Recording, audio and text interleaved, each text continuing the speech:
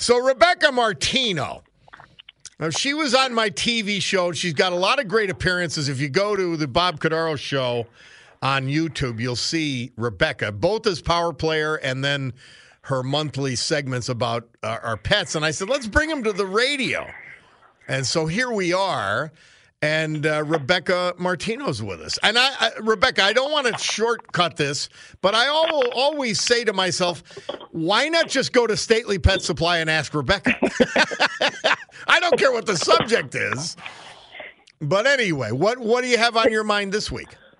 Well, can I say first that as I'm listening, I heard L'Amico Italian Restaurant. I'm sitting in front of my computer, and I quick Googled it, and this slab bacon guacamole hot appetizer basically has me sold, and I didn't even get to the pasta yet. So, I had bacon involved. I'm in. At L'Amico last night. I wasn't hungry, but I got pappardelle bolognese, which is one of my favorite things. I almost always get meat, but it was fabulous. Their sauce was fantastic. The service was great. Tabitha was our server. It was really good. And you weren't even hungry. That brings to mind my joke. I heard a comedian say once that the meal's not over when I'm full. The meal's over when I hate myself. So.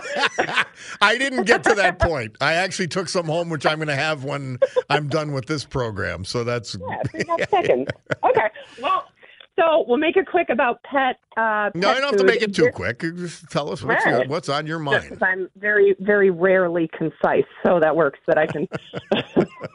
Anyway, so one of my favorite things I like to specialize in and where I say that we're different is we talk about the behind the scenes of pet food. It's not a specialty to be specific about which bag is the prettiest and which one says, your dog's a wolf and all these things. So it's a trickier thing to dive into label laws and the loopholes that involve what you can say on a bag and what you can't say on a bag as far as manufacturers. So where do you separate the men from the boys with, who really is taking the time and the TLC to put high quality, let's say chicken? Is it from the same supplier each time? Is there a weird chemical preservative as it's being transported to the food factory? Because that little part right there, we could go into hours of.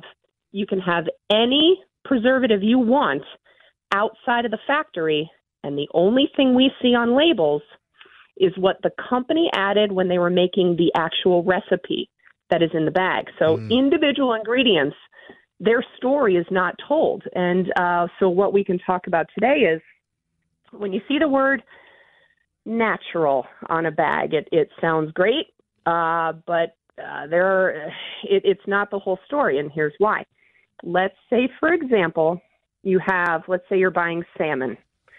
The salmon, though the bag says the food is made in USA, the salmon could be what's called sourced from, let's say, China. So we get Chinese-sourced salmon where in transportation or prior to it's sprayed with any kind of chemical preservative they feel like. There is no real regulation on that. But then it gets to American soil.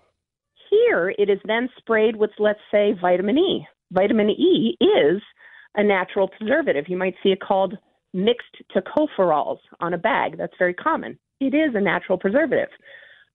But because of the prior exposure to chemical preservatives overseas, and then now on our shores, it being sprayed with vitamin E, it is now allowed to be called naturally preserved.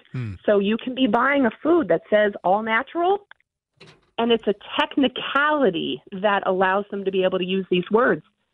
But as I just kind of went through, that's not the whole story. So where do you actually find this stuff? And that's where, we say, come on up. We're only closed. This is what we like to do. Yeah. If your dog doesn't like it, bring it back. We swap it out. The companies credit us. We donate whatever you brought back as an open package. It's very, very easy.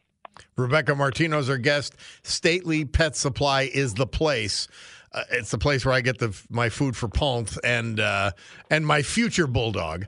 And the reason this is so important, and I've learned so much from you, I get, I had my English bulldogs, and they'll eat anything, literally. Mhm. And they don't even taste the food. I swear they don't.